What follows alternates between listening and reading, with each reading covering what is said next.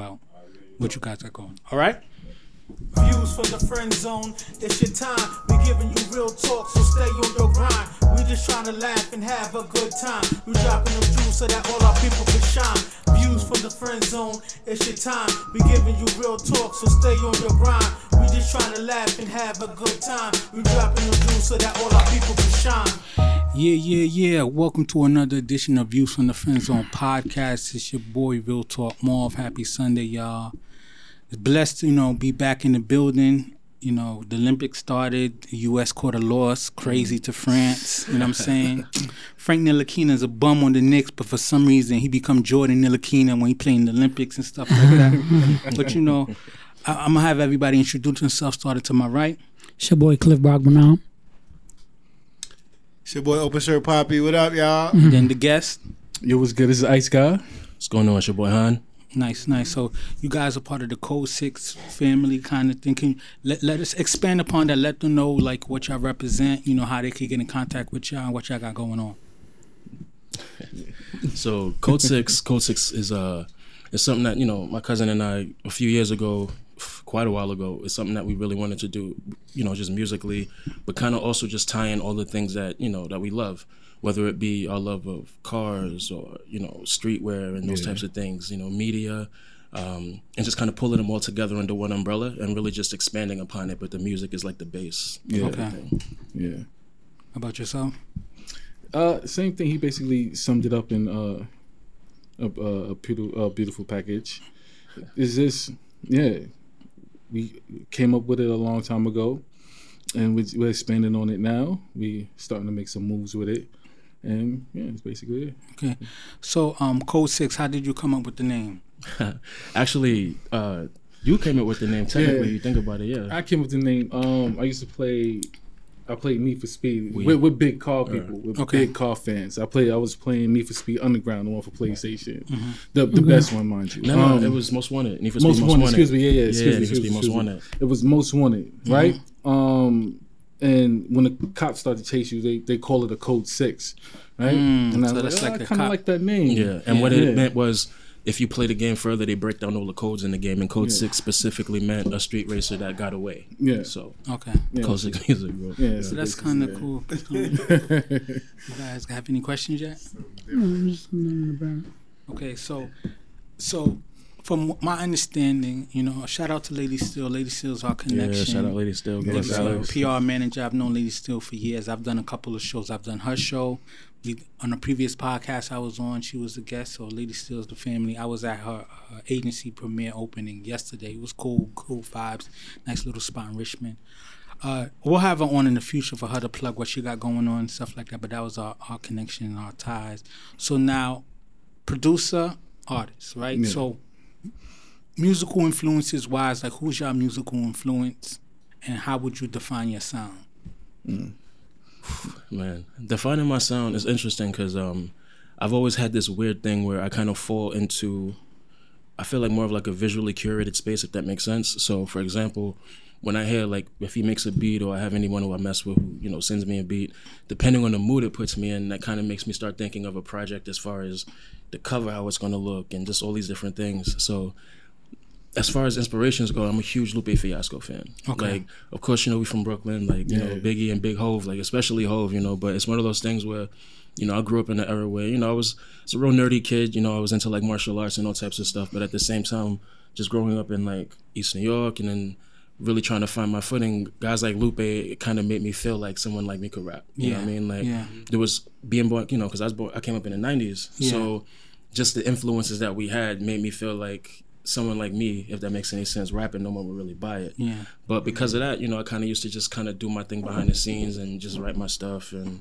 just kind of figure out my own lane. So if I had to say anything, I would definitely say that, lyrically and just energy-wise, I'm definitely on par with my contemporaries, or the people who inspire me. So, but Lupe Fiasco, I'm a huge Mac Miller fan. You know what I mean? Like, so definitely up there. Yeah, rest in peace to the G. Yeah.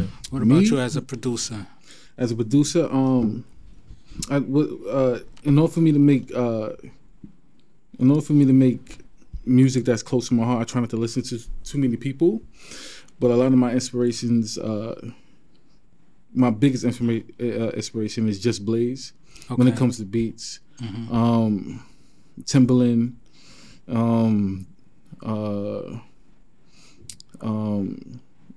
Jay Dilla, Big Jay Dilla. I love Donuts. I love that album. So that's I grew up in Brownsville.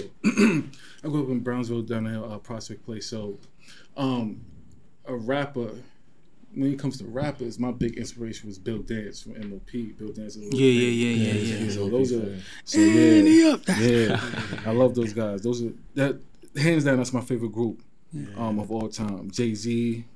Who else?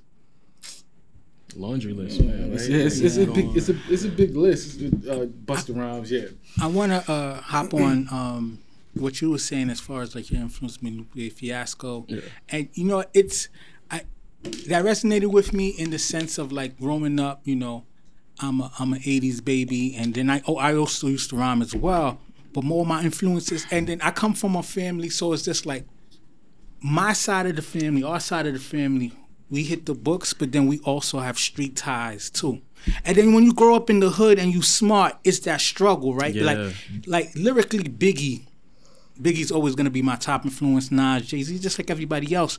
But then that kind of also merged your content, right? So I hit a certain age where I stopped rapping because it was just like, yo, I'm Big Meech Rick Ross in my bars, but I feel you. I work corporate. I got a master's degree. It just didn't work. And then to be your authentic self, it's tough, right? But that still is my musical influence, right? Like I listen to a lot of these young guys and I get excited and stuff like that. But then we spoke about this one of our last episodes. I listen to Griselda Family, Shout out Griselda. and then it just gets you. But like that's the element of hip hop that I love. But I like the fact that we have Lupe. We have Kendrick, we have J. Cole, that allowed you to be intelligent, spit bars, and understand, like, you know, nerds or straight 9-to-5 dudes, like we in the hood too. So everything that everybody else see, we see that influence us as well. But at the same time, I can't tell you that I'm cutting up bricks in my kitchen and stuff like that. You know what I'm saying? So just want to come across, right? Yeah, so it's tough, right? Because I felt like lyrically, I felt that I was good. You know what I'm saying? And then I would get that kind of influence. And then after a while, you just like, yo, you know what I'm saying? There's all your gun bars and drug bars and stuff like that. Like I was tied enough to people doing that stuff that I could have had people like, you know, backing me and stuff like that. Or nobody was going to say, oh, he's soft, he stayed in the house. Because I was outside, but I wasn't outside like ripping and running hand in hand. You know what I'm saying? Yeah. But like people in the hood knew me because I was outside with everybody else. So that's a good thing that, you know, hip hop grew enough to have that expound where you have the Lupes, you have the Kendricks and stuff, right? Because we need all of that. You know what I'm saying? But I ain't gonna lie to you, that Jeezy, that Griselda rap, that's always gonna be me. You know what I'm saying? Even if your bars is creative enough, you don't necessarily have to be into that life to talk about it. Yeah. You see what I'm saying? And talk around it. Yeah. Like you said, you may not have done it yourself, but you associated people who done that. Yeah. You know what I mean? So you know the kind of life they live. And you know the pain of it too. Yeah. Because when they get locked up, you feel that pain too. You're not in the streets. You got to scramble up the bail money and stuff like that when they get locked up. So it's just like you're not connected as far as you taking those risks, but it still hurts you the same. I feel like the focus of hip hop, where you can't go wrong, everybody struggles. One struggle is no different from the other. It's just different struggles. But that's the and thing then when too. you talk Like about chicks, people try like that struggle Olympics thing, where it's always just trying to like juxtapose. Bring your mic and closer like, to you, so I want to pick up everything. No, so I feel you on that. I mean, I think that's the benefit with us too, where sometimes like there's things that you work at, and sometimes you just kind of win like a certain type of lottery, like whether it's the genetic lottery or just some type of luck. And I think the luck with us specifically has been genetic. Even separate from, but I feel like we've been in this blessed position where when it comes to the music we make and the lifestyles that we've led and things like that, it's been easy to be our authentic selves without being like niche, you know, kind of like you said, you know, you might have like clever, you know, and this is like no knock on him, but kind of like with Childish Gambino, like he has such a specific niche to his rhymes and the way he spits that, you know, you have people start running off a list of rappers who fall into a particular category.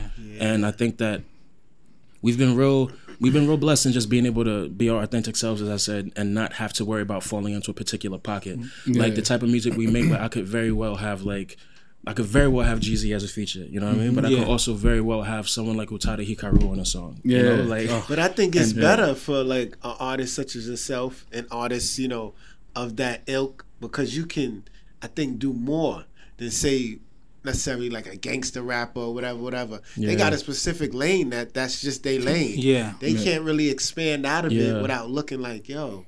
Yeah, you don't have to put yourself in the box. Facts. And then sometimes you try to step outside that box, but you've kind of already boxed yourself in so much that people start looking at it as desperation, or like, because like you said, you know, growing up in a particular era, like rock and everything, like we come from a musical family, so separate from hip hop, like all types of genres just flowed through our, you know, our family and all that. Like our uncles are the Jive 5, you know, like legendary Motown group, created the Nickelodeon theme. Like whether you were singing in my family or playing an instrument or writing or something, all of us have some type of musical, something music in our DNA. Yeah.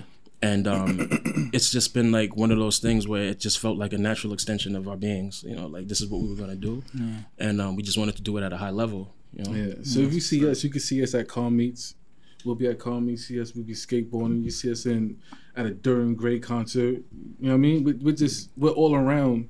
We're all around people. That's just how we like to live our life. We don't like to put ourselves in that box where, because you came from this area, you have to play by those rules and you have to be that type of person. Yeah. Just like we expand ourselves, we expand our horizons. Yeah. And the benefit of that being like when you were true, you know, kind of like with hip hop, you know, when you're a student of the game, you can recognize that authenticity, and the same applies to other genres. So like, you know, I can sit here, you know, and we can have an awesome, deep conversation, all things hip-hop, different artists, how they influence us and things. But I could very much do the same with, like, you know, whether it be rock music, alternative rock, death metal. Like, these are people that I still admire and inspire me in different ways that, you know, the people who know me and the people who understand the type of music I make, I can pull it all together in a way that's not, you know what I mean? Like, I gotta listen to some death metal. I never listened to that. Yeah, I'm a huge Slipknot fan. Like, that's my word. Like, my word's gonna be the first. I'm gonna have Corey Taylor on the track. Like, that's my word. Like, I'm a big Slipknot fan. Well, you know, love like. There's always been groups like Blink-182 that kind of married like the hip hop rock vibe to in certain part of their tracks that allows you to grow. Well, shout out to Mark Hoppus. He's there. He's battling cancer right now. Oh yeah, I did say yeah. Shout out Mark Hoppus, man. Yeah. So another thing that I also want to point out is just like.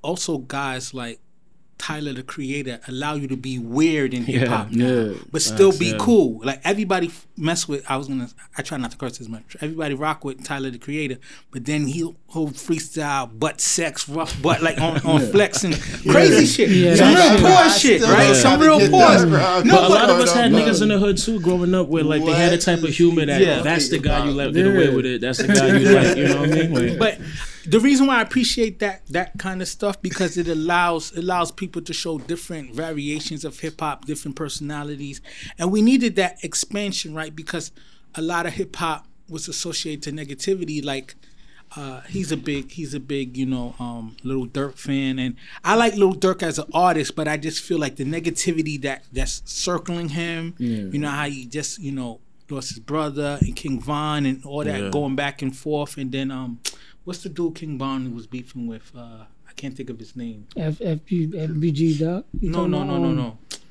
The cat, Quando Rondo and stuff like that. Like these artists are good, but all of that negativity, all of that negativity is taken away. Now he from the Atlanta. This is Quando Rondo.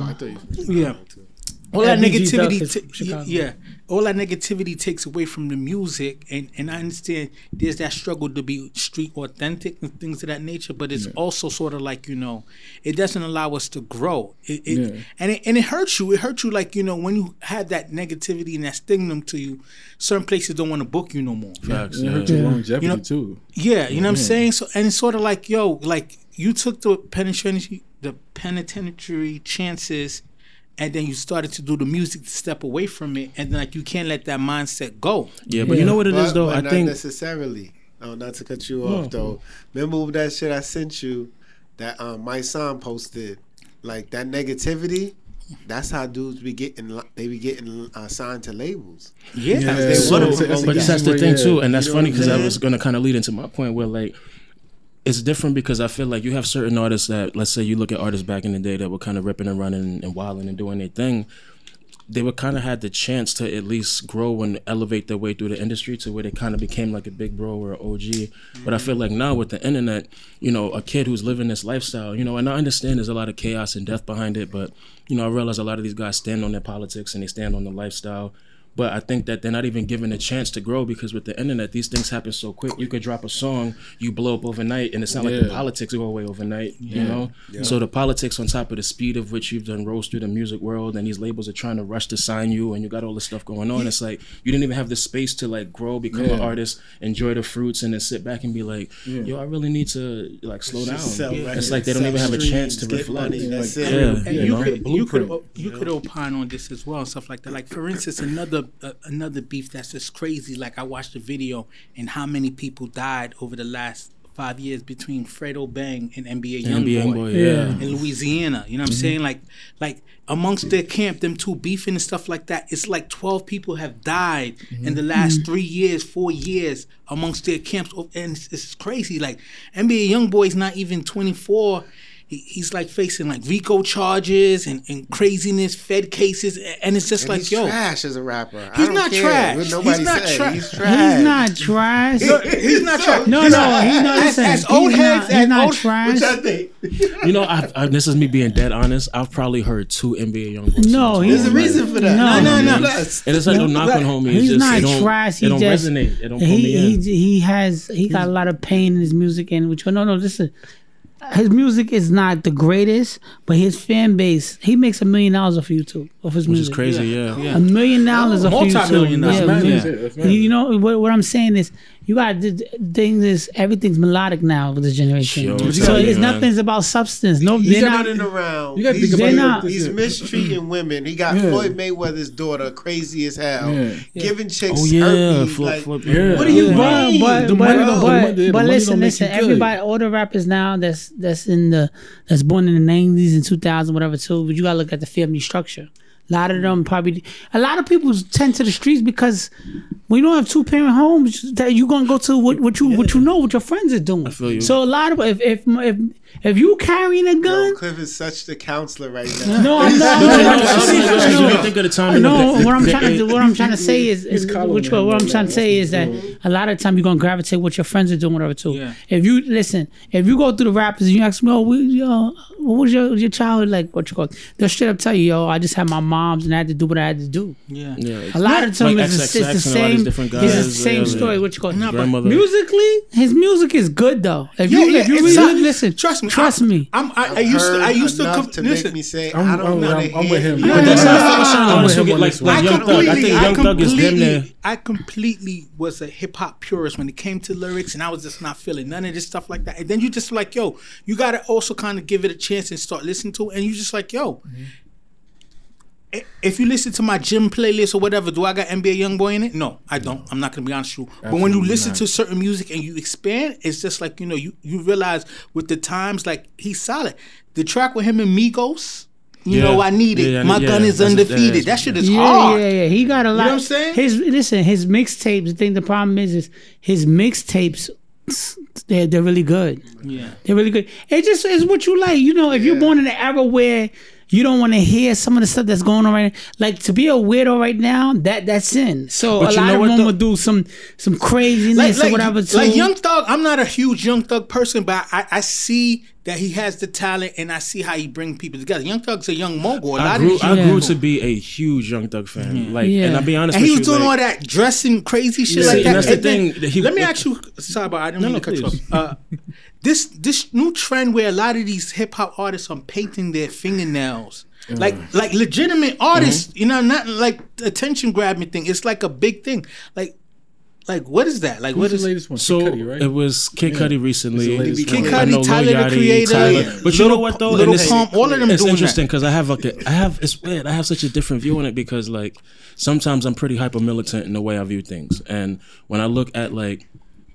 And I understand sometimes when we have this conversation about emasculation of black males and things like that, I think that sometimes the conversation makes sense because we see how often a lot of labels have treated black men in hip hop. Mm-hmm. But again, me being someone who grew up at a certain era, loving hip hop, but also loving rock and metal, like he'll tell me, like, there's a period of my life where I was gothic, you know what I mean? Like, it's still in Cyphers destroying niggas, you know what I mean? But like gothic had I'm talking about black painted nails, the whole nine.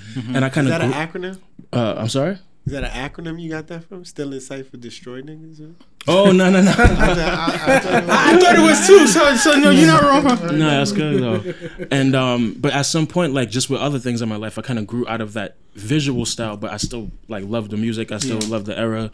So so to me, it's one of those things where I'm just like, yo, I had a phase where based on the type of, like, because it's one of those things where my only thing that I find interesting is that as a young kid, you get inspired by the people you admire. So if I'm, in high school, 13, 14, 15 years old, and I'm seeing like rock dudes that I really admire and respect, and I love their music and they dress in a certain way, and you emulate that sometimes as a kid. Fine. In this current era, I'm not seeing where the emulation is coming from, that the rappers are deciding that they want to do this. I mean, so the painted nails, I get it. Like you said, Rockstar used to have it, but now they're getting like manicures and bedazzled. But you gotta think about it is, right? We're in a time where the more extreme you are, the better it's gonna build for your brand. So you got to do something that's outside the box. But I feel like they always devolve to gender stuff. Like, think about it. In the rap in the 80s and 90s, like now it's glorified. You got to be on lean and all this and stuff to make crazy music. And like being on lean and all that stuff, like to talk about it publicly. They was doing that in the South, but like New York, on people, guys is on lean. That ain't a New York thing, but a lot of young cats are on lean and all this stuff. Yeah, but what you call it? The drugs. But what I'm saying is, as time passes, there's always been weird drug influences. But that's the same thing with the nails thing. Like, all it takes is one person that's popular to do it, and everybody's gonna run with it. Something that was kind of big that we didn't know about is like people were smoking, blunts with weed and crack in it. You know what I'm saying? Yeah, you know what I'm saying? Like it wasn't something we thought was cool, but like people was doing it. So there's always weird concept. I don't know. To me, my thing is not even about the demasculation of black males and things of that nature. I just don't see like what is the vision or what is the promotional kind of thing. Yeah, what is, like I feel like hip hop has come to the point where people are so fixated on trying to flex that they run out of things to do and shit like that. Like Lil Yachty putting a diamond in the middle of his head like he's a fucking anime. Wait, Uzi. I say Yachty, I meant Uzi. What's his name from the Avengers? Vision. He's Vision. Didn't he take it out though? I saw some of that. It's like a piercing. It's like a piercing. Gangster like that. But as much as that shit is worth, if I was in his presence, I would try to grab that shit. I would try to get that shit out of his head. Hey, you a little nigga, get out of here. All right, so we're gonna get into the regular format of the show where we talk about different topics. And the first topic we're gonna talk about relationships. Is it a commitment or a contract? Right? Because I feel like the nature of relationships are changing so much because of like how little people are just like really feeling like the benefits of being in a relationship. Right? Like I grew up. I'm a married male. You said little people? Not little people. Man. Oh no! Wait, what did you say? You did say little people though. Did he? I said little people. I swear you said little people. I'm benefiting from it. All right, so if I did say little people, I don't have to take this to roll back. You always got little people. No. You taking a sidebar. We had this conversation, like if we're gonna detour like fetish wise, like I had a little people fetish. You know what I'm saying? I had a fetish where it's just like I wanted a bad midget. Like a bad midget? A bad midget. A little person, right? Because midget's in proper term. To stay in my closet and only on some Willy Wonka shit, only come out when I told it. Anyway, that's another story. If I did say little people, I didn't mean to say. I meant to say just like, in the closet. A lot of people are not finding the benefits of being in relationships or being tied down, things and it's like, especially when people like they have their children, the relationships don't work, and it's like, what is my motivation to be back in a relationship. I mean, sometimes you hear things like, for instance, Dr. J, I'm tongue messing up. Dr. Dre recently, now he has to pay, I think for the next 20 years or some crazy time. It's like 3.5 a year or something. Madness. Yeah. $4 million altogether for the year. Yeah, right. $4 million Come out to 4 million. So his spouse, and this wasn't the spouse that he was with, like, you know, when he was broke and kind of like he already had money kind of situation. Yeah, she was in the you know what I'm saying? Yeah. And anyway, she got an NBA contract right now for the next couple of years. I say that to say she was getting 22 years. Yeah, I say that. What that mean? No, but the thing about it is he had a prenup signed, so I don't understand how the finagle. What is the prenup if that's happening? It usually depends on the state too. Like certain states, man, California is a little different. California's different. Yeah. But let's keep it a buck because I saw a meme where the dude said, you know, he mentioned that Dr. Dre has to pay $300,000 a month. I don't want to get married. And, you know, Black Twitter always get. Someone said, Chief, slow down. It'll be $30 a month for you. You know what I'm saying? So let's not all act like we all gonna have to break out that kind of bread. Doesn't matter. That's my $30. You know what I'm saying? You don't deserve it. But that still have to do with your financial bracket. So even if you don't have Dre money, a lot of the money you do make is still gonna have. You know what I mean? So whatever your lifestyle is, $30, $40, $5 is a lot of money. And let's be real, $30 a month, like for the sake of the meme, is funny. But let's be real, it's gonna be more than $30. So relationships. Commitments of contracts. So the first question is: social media influencer. There was a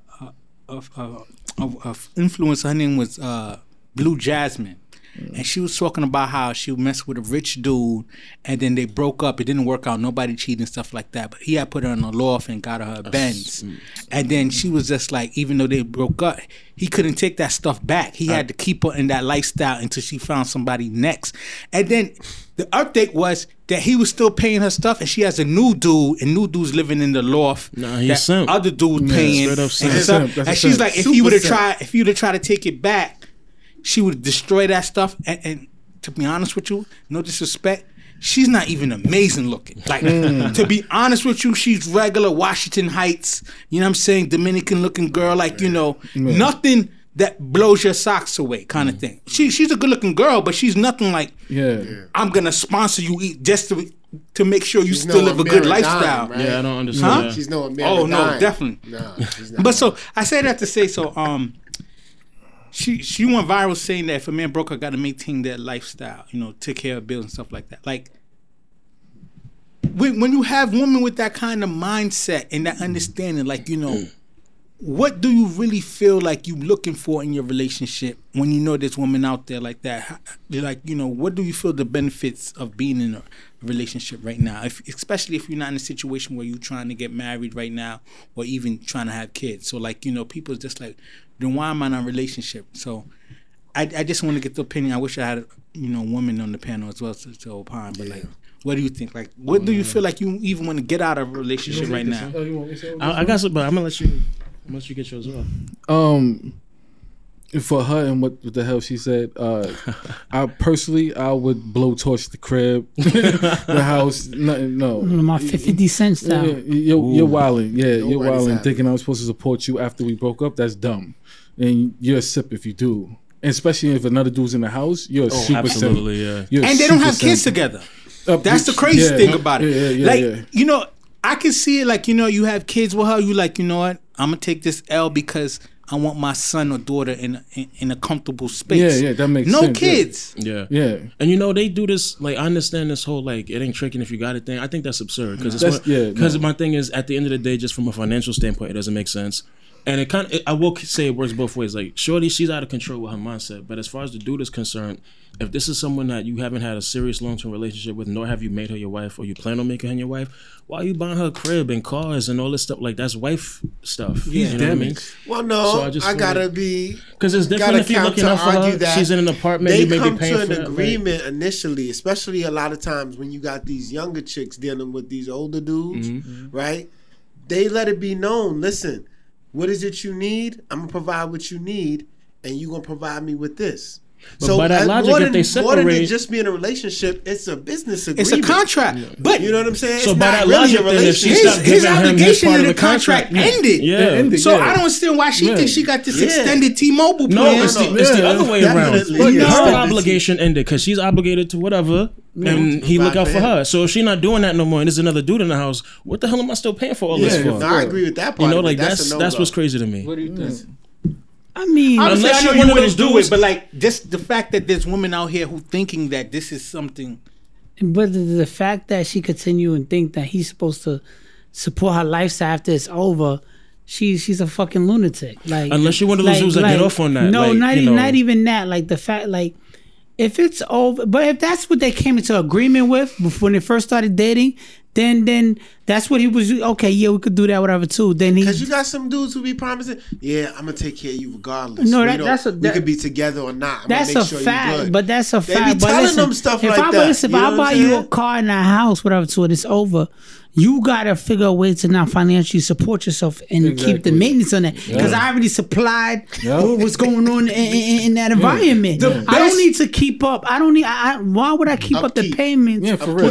The best I could do for you is to the end of the year. No matter what it happened, if we break up in February or we broke up in November, the best I could do for you is at the end of the year. Once that year changes, you gotta figure that shit out. February, that's a long time for that somebody else in the crib too. That's the sim vibe of me. I'll give you to the end of the year. Listen, if my money is a little up and whatever too, and we broke up where it was like, it was okay, wasn't crazy, nothing. We just didn't work out. I'll give a 6-month period. I'll give it a 6-month period. End of the year. After 6 months, life goes on. 6 months. Every month for the streets. Every month something's going in the crib. And you gotta like 1 month the doors is going, furniture's going, taking off all the doorknobs. I think you just gotta rip the Band-Aid off because what's gonna happen is like at the end of that 6 months, now you gotta press her, and I didn't find nothing yet, and you gotta be understanding because y'all have a connection, and that's why I feel like just rip the Band-Aid off and be like, look, this is. But then you got you know what it is. A lot of guys now, like before. It's like you don't have to have a conversation to be in a relationship with them. Everything's a contract now because social media made it like that. James Harden give you $100,000. This person gives $50,000. So chicks are being unrealistic. Chicks are going to DR. Whatever too, not just chick, whatever. I'm not trying to just be sexist. They're spending $5-10 grand, and they come back with a whole new lifestyle, and now they want to have supply. Whole new body. Yes, supply. No, whole new lifestyle. Because this is what this is. You go pay $5,000-$10,000, and then you come back looking for $1 million man. Yeah, but it's the new body that make you think you gonna have a new lifestyle. But what I'm saying is this: the chicks are doing this left and right now because they're like, listen. The days are just, I'm giving him sex and whatever, so he keep paying a little bit. But no, I want him to supply me for a good 10, 15 years. And then they got the sugar daddies. They get the 50, 60-year-old men that will do it. Yeah. So she's saying that you don't know how this guy looks. The sugar daddies ruined the game. Yo, this guy, listen. He can't be that much of a sugar daddy because she's complaining I was on vacation. I was on vacation in Jamaica with my wife. I'm talking to a guy in the pool, whatever, too. Nice older man, white guy, whatever, too. He's like, yeah, he was talking to me, whatever, too. It was crazy because our connection was like he was just telling me about stuff and we're connected through stuff, right? So I'm like, yeah, he's like, yeah, my lady's over there. Bad joint, not even paying him attention. She probably on the sugar daddy plan. I'm talking about super bad. So he's like, she looks good, right? I said, yeah. But that's what I'm saying. Like, so everybody's messing it up for. No, I get that, right? But it skews, the whole perspective of like the masses, right? Because it's just like, don't get it twisted. There's a lot of the times like these sugar babies, women getting taken care of, stuff like that. It's a understanding, right? A lot of these times the women don't promote it, but a lot of times these dudes be married. You know what I'm saying? They're not leaving their wife. They already established something like that, but they got play money to do something on the side. Yeah. You part of their side play money and stuff like that. Mm-hmm. But then it leads to some women thinking that, you know what? If this girl gets that, then I expect my man, who's going to be my primary man, who's a regular dude, to kind of give me that same kind of energy. It's a handful of dudes who have that kind of play money, but it filters or it kind of bleeds into regular society, regular relationships, where it bleeds over that some women are just like, yo, like I seen a meme where a woman's just like, yo, if he's not paying all my bills and I still have to work, then why am I in a relationship? And I'm just like, and no, not to be like, listen, I'm not fucking Denzel Washington, but it be some normal looking girls who think that this is a situation. It's an exchange, right? Like these high net worth, like I don't want to be like Kevin Samuels, like the dude who shit, but these high net worth men, like, you know, they're not doing this sponsorship for the regular girl working. You know, regular normal girl walking the street. They a dime plus. Just like he's the 1% of the world, he's looking for the 1% to do that for. And it's not even nowadays. It's not even just about how good you look. It's about how well you take direction, how well you play your role. Mm-hmm. You know what I'm saying? Where you at? Yeah, and I know a lot of times, especially when you put yourself in that position, is you're not gonna pay or have play money for. And what you got at home, and she's giving you 32 problems. That side one don't give you no problems. She's doing everything that's right. And she's not gonna do the day-to-day activities that say that you're in a relationship. You're paying for your sanity with her, which is sex, comfortability, confidence, whatever you lacking at home. So a lot of times social media right now, it makes it seem like it's okay. You can't even go to social media anymore and see. You can't go through 10 times and see 10 girls with their clothes on. Because everybody's promoting. Listen, I'm showing you this because I want the lifestyle. Why else are you showing me this? You know what? So though, that's like, so the scary part of. I'm sorry to cut you off. The scary part of this is like you can't even have a regular relationship anymore and just talk to a girl and see where her head is at because you don't know what direction she's trying to take you. Yeah, that's what leads to the confusion. Like, what are we getting out of relationships anymore, right? Because there's a time in your life where you want to build, you want to have a family, and you want someone to maybe, like, you know, have kids with or necessarily.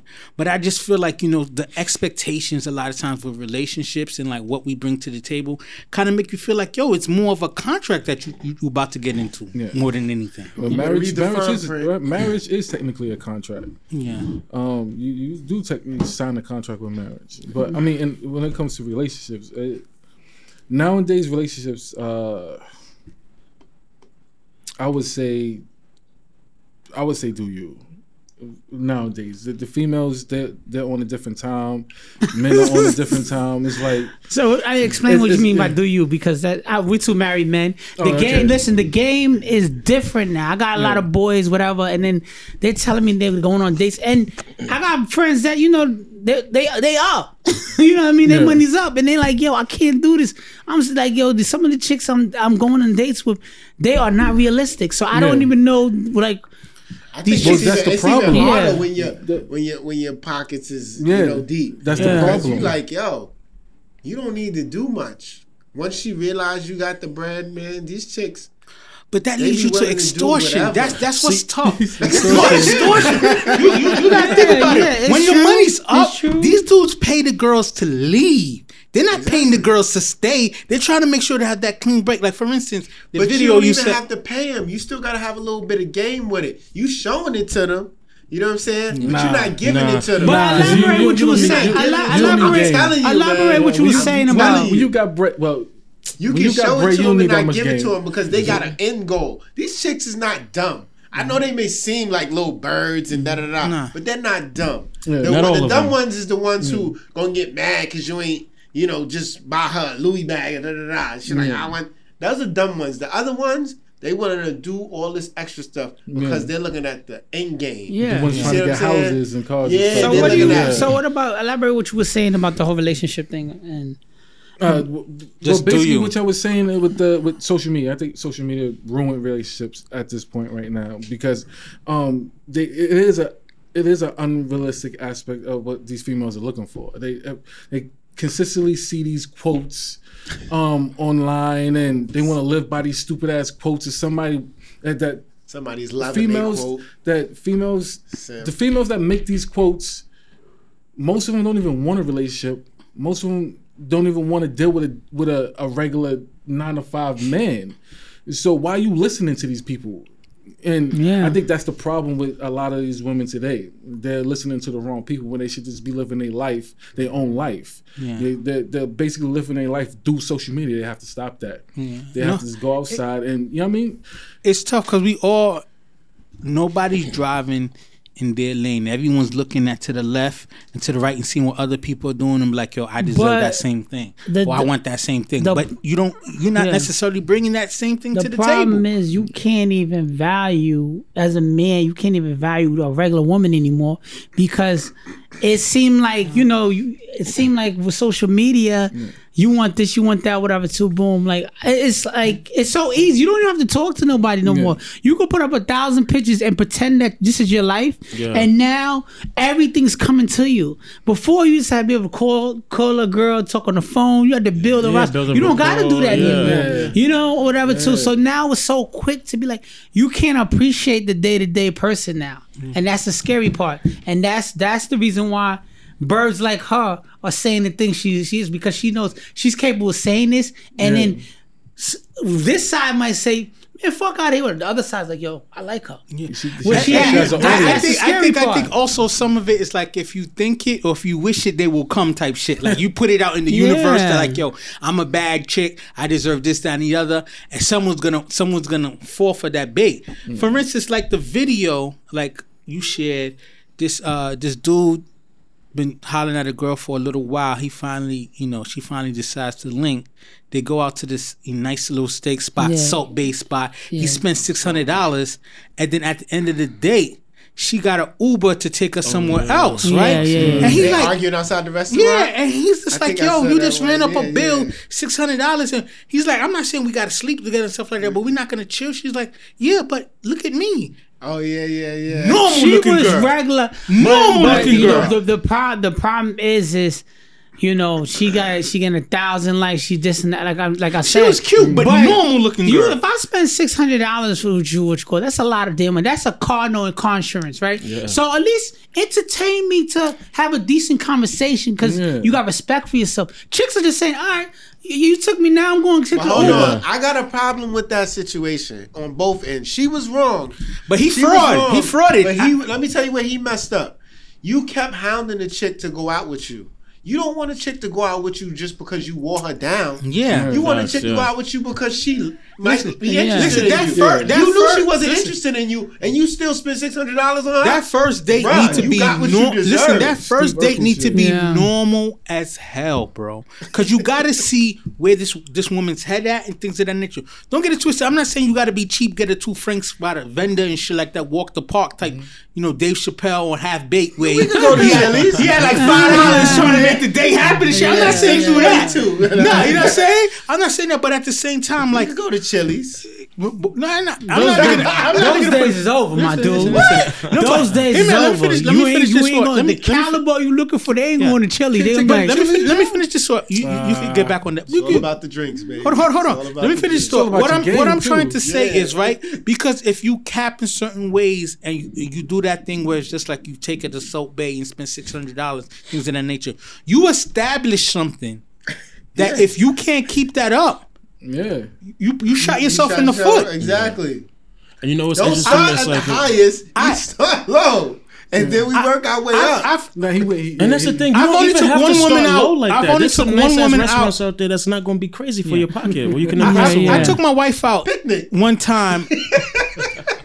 That's creative. I took my wife out one time, and the bill for the night was like $500. But this was my wife, and this was just like married. We was already married, and we went to several spots, Mr. Child's and some other spot, and we saw celebrities and shit like that, and it felt good and things of that nature.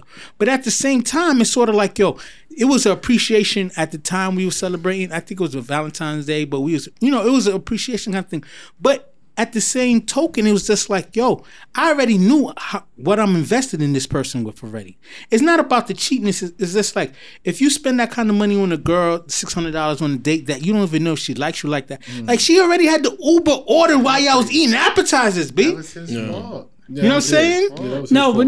Listen, regardless of what, that was his fault, whatever, that bitch ain't got no class, okay? Listen, seriously, at the end of the day, he played himself because he came off like, yo, I got it, whatever too. But like, she should at least give that man a conversation or something that said, at the table when they were eating. She gave him. Why Uber said your ride's outside waiting? She's like, no, I'm just gonna take an Uber back. If you came in a car with me and you go back on the Uber. But you at least deserve to drop you off somewhere, B. You know what I'm saying? Even if I got drop you off to the next nigga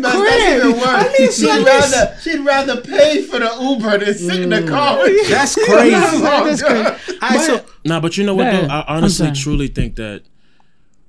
So when you think about how modernized things have become and how expensive shit is and all of that, as humans, male and female, like inherently, there's certain things we want to do, and like. For men, we do not in any way look to women to any of the shit they look to us for. We're not looking to women for shelter. We're not looking for them to take care of us. Now, some niggas is fucking for their lives. No, don't get me wrong. I gotta keep it a buck. I don't mean to disagree with you, but I gotta let you know. But when you think about the modernized world we live in, you got some dudes who's trying to live that way because shit is hard. But then on a just straight up, like actual genetic level, like when you think back to the hunter-gatherer era, like when you're going out hunting, gathering the food, doing your thing as a man, and then the woman looks and sees like, okay, this guy's a protector. A real dude don't care if his chick work at McDonald's. He just care that I just need to chick with ambition. But that's the thing, though. But that's the thing. Like posted it. Everybody and everything is loved unconditionally except for a man. Yeah, women are loved unconditionally. Children are loved. Children are loved. A man has to bring something to the table. Because that's the thing. As a man, you can fall in love with a woman and want to support her, want to protect her, want to provide for her. So, your thought process. You want to have offspring. You want to carry on your bloodline. Like these are all the inherent genetic things that men care about. But the modern version of the hunter-gatherer era is the car, the house, the money. Like and then it's like and again like you said, for men, all we literally want is like with the music thing. Just traveling so much and doing music and doing this and doing that. Imagine coming home on a red eye, when you're tired, but you got to fly out 2 days later, or the next morning. And all you want to see is your woman. You want to come home to that relaxing home you've provided. You want those creature comforts, but she too good to cook. She too good to clean. She got an attitude. But it's like, look, I got this red eye. I'm tired. I want to come home. I want to spend time with you. But, you know what I mean? So when it really truly boils down to it, that's all a man really wants is to feel comfortable in his home, to feel, to feel like his woman supporting him, looking out for him and making sure, shit is good. And she multiplies what you bring, so you can provide the home, you provide the food, you provide the whatever. So that's what I mean. Like we're gonna do all these things financially and everything when all we want is certain things that get frowned upon. I think women have confused. They hate the word submissive. I think they've confused submission with subservience, and they're two completely different things. So. We just want to be appreciated. Men being appreciated these days it's a hard thing for a woman to do, and it's crazy. Like before, listen, if we all older, right? I think from the 80s and up, right? All of us in here. So before you had one parent would work, the mom would stay home, she would take care of the kids, raise the kid with her too. We live in an era now. We need two people to rock out now because rent and everything's too expensive. A 2-bedroom, 2,000 and change. So what happens? Be on one person. So what happens is that's it. Yeah, I mean, I'm talking about bare minimums. You know what I'm saying? What happens is like we're not being appreciated no more. Like the basic thing, because of social you're supposed to be doing that. Yeah. But you're supposed to be fucking me 7 days a week. You're supposed to be sucking my dick 7 days a week. You don't do that. That's not to me now. What I'm saying is you don't do that. So how you want to tell me I'm supposed to be doing all these great things for you? So it's very complicated. That's the biggest issue we have in society, in the couple constraints with relationship, with the expectation of what we expect versus what we get, because of the whole, it gets flipped. Like, oh, a man's supposed to do this, a man's supposed to do that. A woman's supposed to do this, a woman's supposed to do that. So, for instance, like you saying, if I put shelter over our head, I do stuff like that. You got to be this freak for me and stuff like that. And women be like, nah, I don't got to do all that.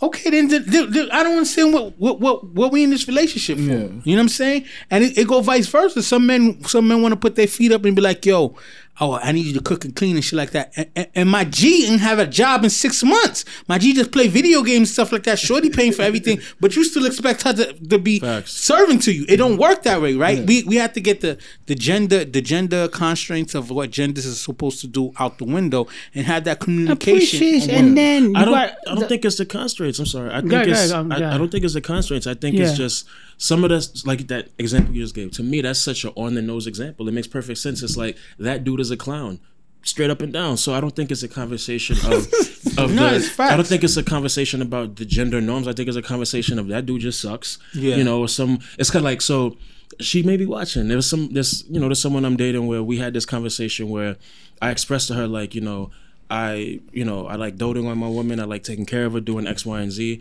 And I'm the type of dude where, like, I love, like, my love language, I love home cooked meals. I love just chilling in the house sometimes if we're not out on a date and doing things. And she expressed to me, like, yo, I like you enough that I'll do those things for you, but I'm not officially a girlfriend, so I'm not going to be playing house. And I said, okay, well, if that's the case, I'm not your boyfriend. I'm not going to consistently keep paying for every date. I'm not going to consistently keep Ubering you everywhere. I'm not going to, because I'm not your boyfriend, so why should I do it consistently? Yeah, but that's facts. You brought it back to the table. That's tennis, sir. But she's so, like, she and I have such deep conversations. She's so introspective and such an actual, like, well-rooted woman that she was like, shit, you're right. You know what I mean? Mm-hmm. But we've been able to have that dialogue and kind of just go back and forth of the things that she'll do for me and vice versa, and the things that she appreciates and vice versa. To be honest, so that's what I think it is. That was when I had a woman take you out, or y'all go out and she say, "No, I'm gonna take care of this one," then you doing something wrong. I've had that happen. But that was one of the turning points in my relationship with my wife. That I kind of because, in my.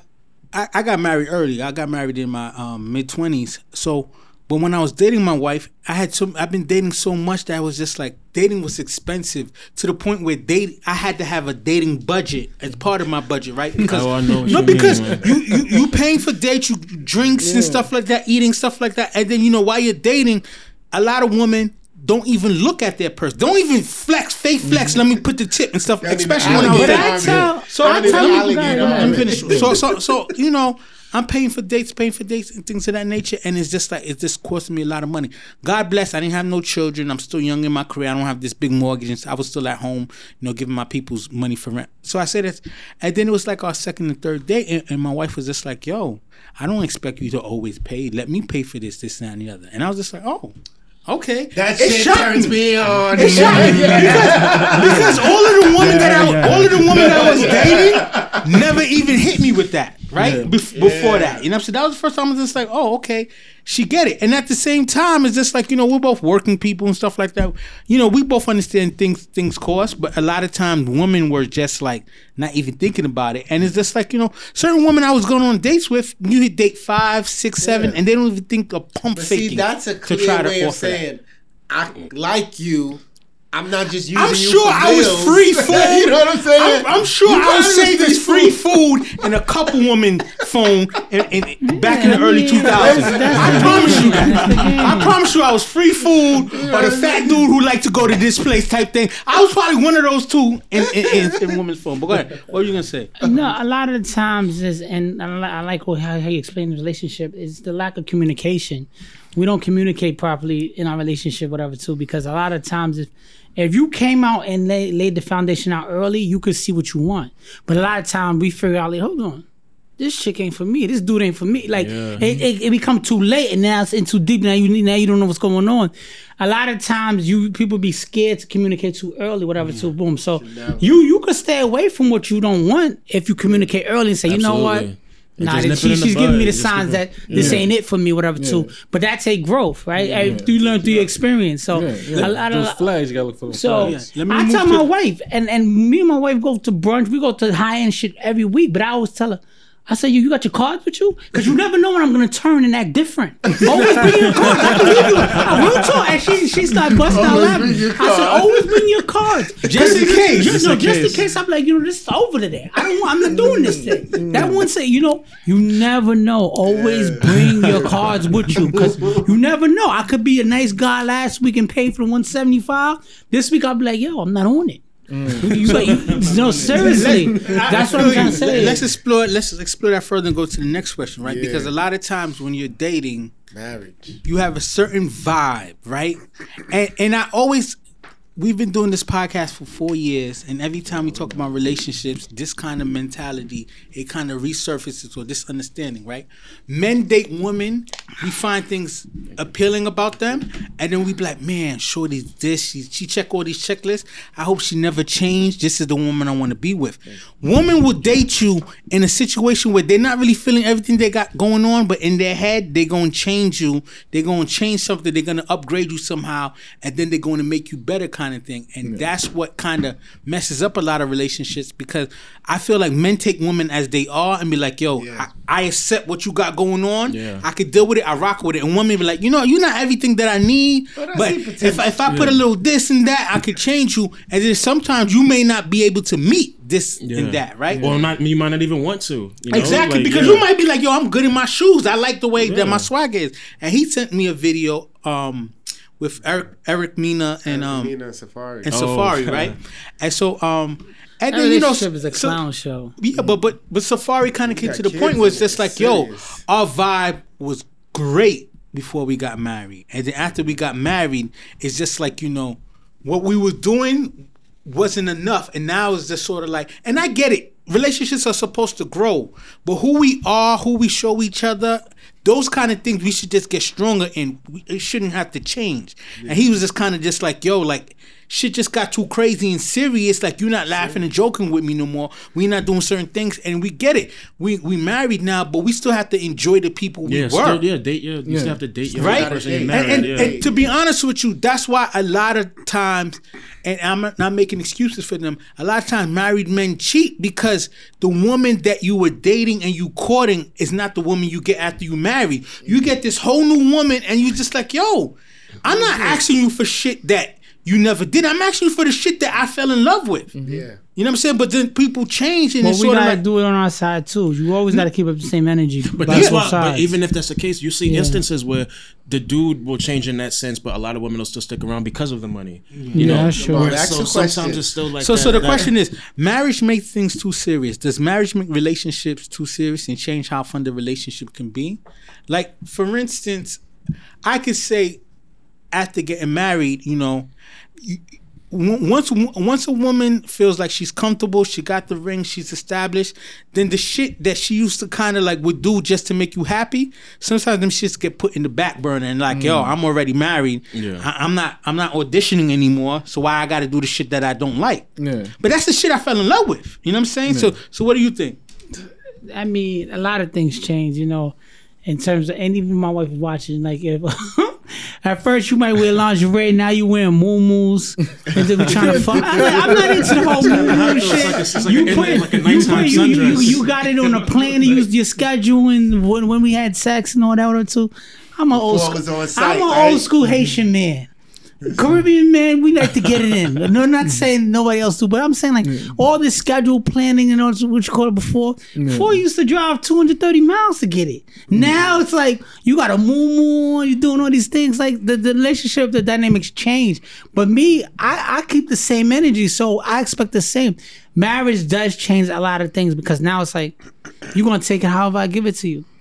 But women do not understand how hard it is. You're gonna take it however I'm gonna give it to you. And I know I'm speaking for my brothers, not just for me. How hard it is for a man to fuck the same box. Shit. Oh, I didn't say all that. No. Well, because I'm just saying, you couldn't even dress it up for me. Yeah, come on now. Yeah. No, you gotta fuck the same box monogamy all the time. You can at least dress it up. I always say this, and then sometimes women, you know, I say this with my, you know, my women friends, and they always kind of like get upset at me, curse me out. Like, yo, monogamy is not a practice that's natural to men.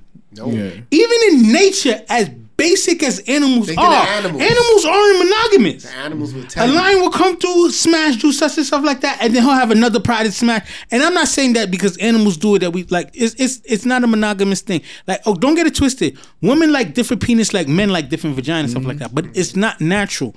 So I say that to say this to sort of like, at least when we make that commitment, we have to speak to each other and be like, yo, how do we keep it fun and exciting? You know what I'm saying? Yeah.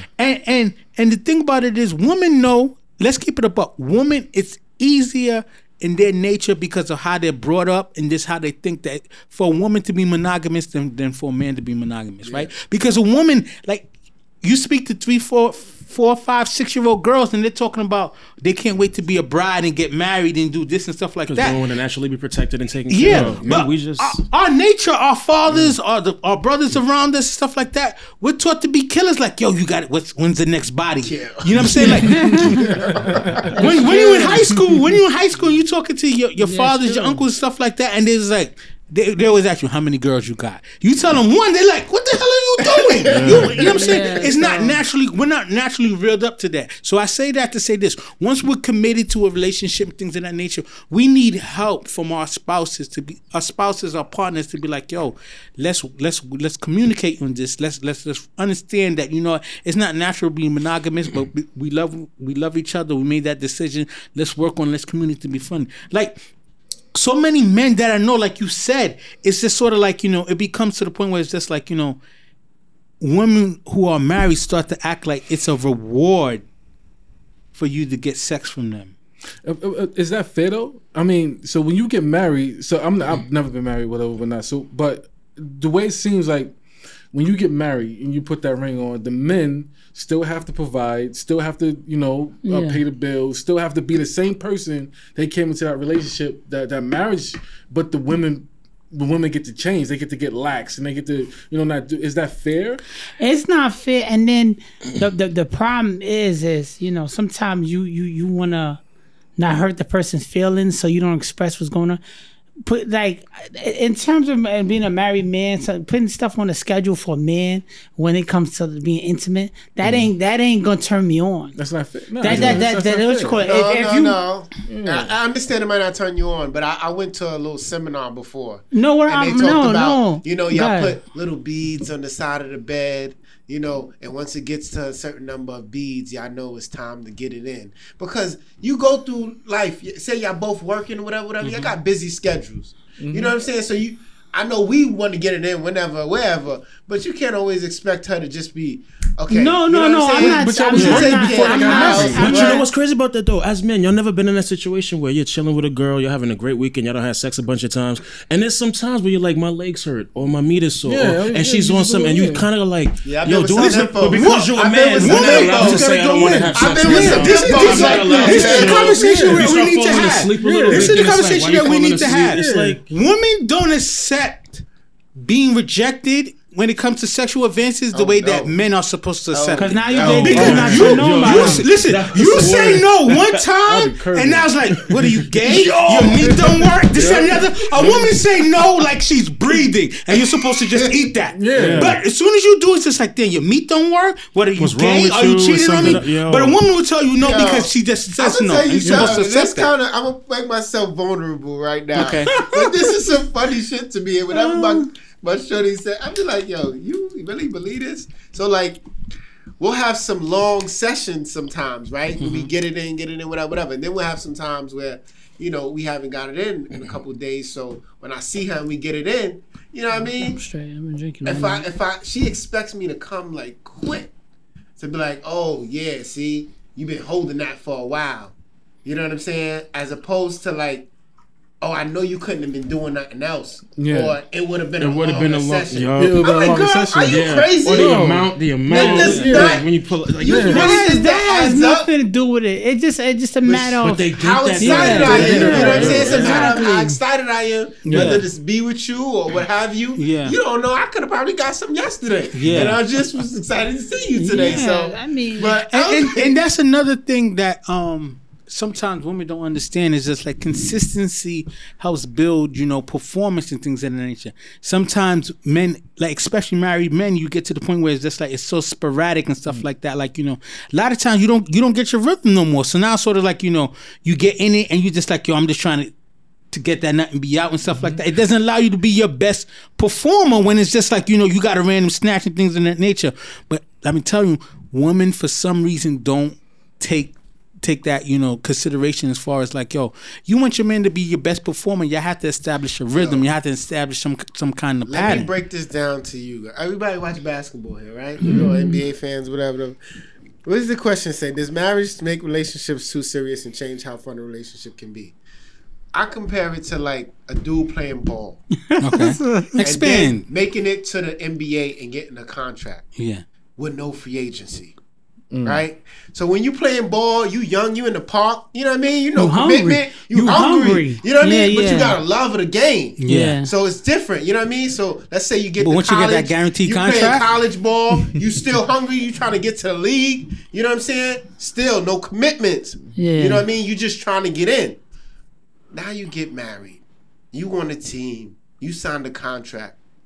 There's no free agency. You stuck with us. Mm-hmm. You know what I'm saying? You still love playing ball. You still got the skill.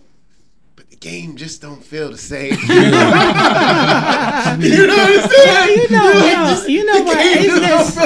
It's like, what now? It's crazy because I've been with my wife for 15 years and we just celebrated our 7 years marriage anniversary. And trust me. I think to this day she put to this day. I didn't make it that far. To this day, I think she put Santeria on me. I'm joking, but what I'm saying is, it's a rocky road, but communication is gonna help you out. A lot of times, and then sometimes you don't want to hurt your lady's feelings. Yeah. Soon as you turn them down, I'll be keeping it real. Though. No.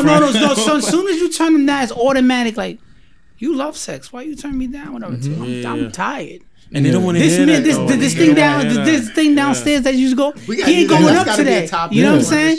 Like I'm tired, but like you can't say no. Even the time you like, listen, I don't want to have sex. Whatever. Too. If you say no, it's a whole attitude. Whatever. Too. Like you say, you get turned down all the time. But women got to be able to communicate. Be like, you know what? He is tired. Let me just like. You know how many times that you horny, you want to get it in, and they hit you with the. It's not gonna happen today. And then you like, what the fuck is going on? Another you know what I'm saying? So the communication level, I feel like even it's not just about being married. I think in relationships in general, these are things that should be discussed, absolutely, and should be worked on because that could lead to cheating big time. You know what I mean? Like, and that's a lot of times that's what happens. I've had a conversation like you said. Yeah, the conversation is key with that.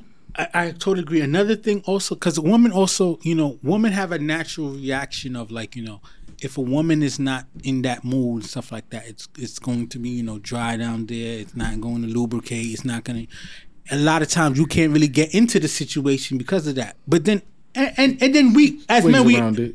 I get you. You give me a shot. I get you. But on the same token, right? It's sort of like obviously you can unnaturally get the situation lubricated, extend whatever. But women also got to understand, like. Another thing, with marriage, and I'm probably gonna get my ass kicked because this is a marriage focused thing. But it's sort of like Clifford was saying earlier and stuff like that. Like before, like when you're dating and early in the situation, lingerie, sexy things, and then before it's just like now it's muumuus and like fucked up shorts and tank tops and shit like that. But they still expect you to get excited on the drop of the hat when you have nothing to stimulate you to get the drop of the hat. Like, just like you need to get, turned on to get wet. Like my meat only gonna jump if I'm excited. Yeah. You know what I'm saying? Like we need to have some kind of intro for that to happen. But women's just like, what are you like? Why don't we just get up? Like I'm supposed to freestyle DJ Figaro to get you a situation, like, but you want me to sim Salabim and make it jump up. You know what I'm saying? Like it, and that's like you said, the miscommunication that we had. And then I wish we can just have that conversation with them too. But then it's like, oh, you being insensitive. Like it's some of the things you're trying to protect the person sometimes, which also could hurt the relationship too. So it just got to be a balance somehow. She got to be able to understand that I'm coming from a good place with it.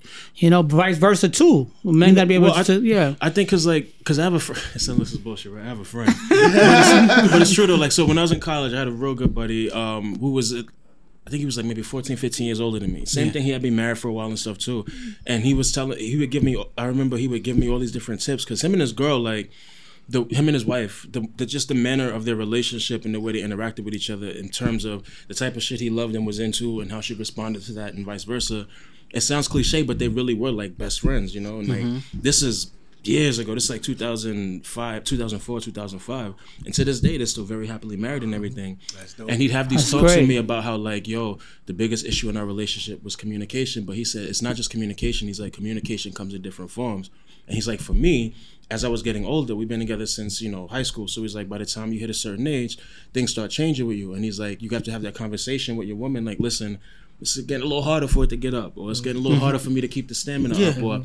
I always tell niggas, like, yo, you hit a certain age, you got so many great erections in you. Like, you don't get the same erections when you was early and stuff like that. Yeah. So what ends up happening is, like, when you have a woman that you're close with and married and you have that connection, you have these conversations, and, like, when you let go of that embarrassment and open yourself up to the conversation, you can start talking about whatever, whether it be toys, whether it be different types of pills or different things. It's just literally boils down to conversation, and no matter what the category of the conversation it's all about ego too, right? It's just like when you take the ego out the situation, you kind of be able to talk. You could be like, yo, is this gonna be like a marathon session? Is this gonna be like we trying to steal a moment real quick? Is this about me this time? Is it about you this time? Like, right? You gotta understand, like, men with this egos, that's like, yo, I had to come in all night and stuff like that. Like, yo, certain times it's just like, yo, certain situations is gonna be like, you get yours and she don't get hers. But in certain situations, gotta be like, you know what? It ain't even about me right now. It gotta be about her. Yeah. But we gotta graduate to that. But a lot of times we have so many egos in relationships. I'm Big Daddy long strokes and shit like that or whatever. and we approach it that ego, and then at the same time, sort of like, you get to the point where sometimes you even though you're supposed to know when your partner has reached that point and stuff like that, sometimes it goes for such a long time that, sometimes people start to, like, fake it because they don't want to hurt your ego and stuff like that. And you just be like, oh, I heard the noises that I need to hear. I'm good. Like, you need to check in and really, really appreciate the person like that. But at the same time, a lot of times we operate with ego and we're not really worried about that. You with someone long enough, sort of, it got to be certain, like, situation like, yo, is this going to be a quickie or not? Yeah. If it's not going to be a quickie, nah, it ain't no time for it. And that's how relationships work, where it's just like, you know what, the sex schedule thing is sort of like, oh, I got shit to do, we can't do this and stuff like that. Cool, had that conversation.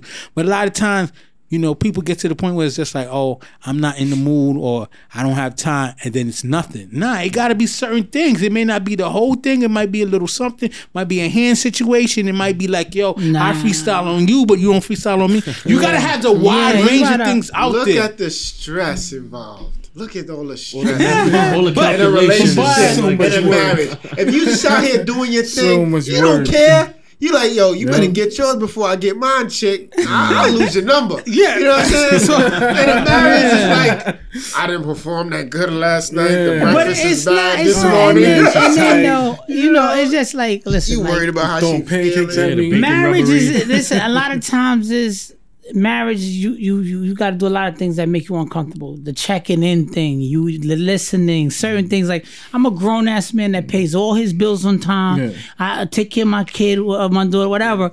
But then I got to check in. I got to do this. That's what my marriage is like. It's like being at another school level sometimes. You know what I mean? You say, like, it's like you graduated high school, you graduated college, you went to get your bachelor's, now you got to go back to school again. It's like, that's how it could be sometimes. And vice versa too. Your lady got to do certain things that she don't want to do. Like, ladies, listen, ladies don't want to give you head all the time. Whatever too, but some ladies. That's real talk. That broke my heart. Like, you hear a lot of married women say that I don't like giving head, and their husbands don't know that shit till after the ring came on, and it's been chilling for years. A lot of times, like, it all boils down to the communication and the conversation. Sometimes you think because you pounding it out, you think you great at sex, but you did absolutely nothing for it. Sometimes slow dicking is what got her to go crazy. So it's all about having that conversation and being okay that you can handle it. Some guys can't handle. What you talking about? Killed it last. No, you didn't. She didn't even come last night. But you stopped asking her. She liked you. Stopped checking in.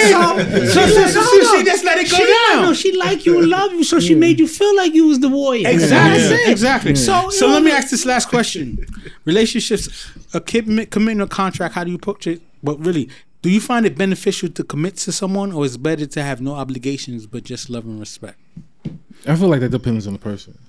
Like me, I'm the type of person I I can't deal with multiple people, so I'm the type of person that just want one person, just call it a day. I mean, I'm a helpless romantic, so. No, that's cool.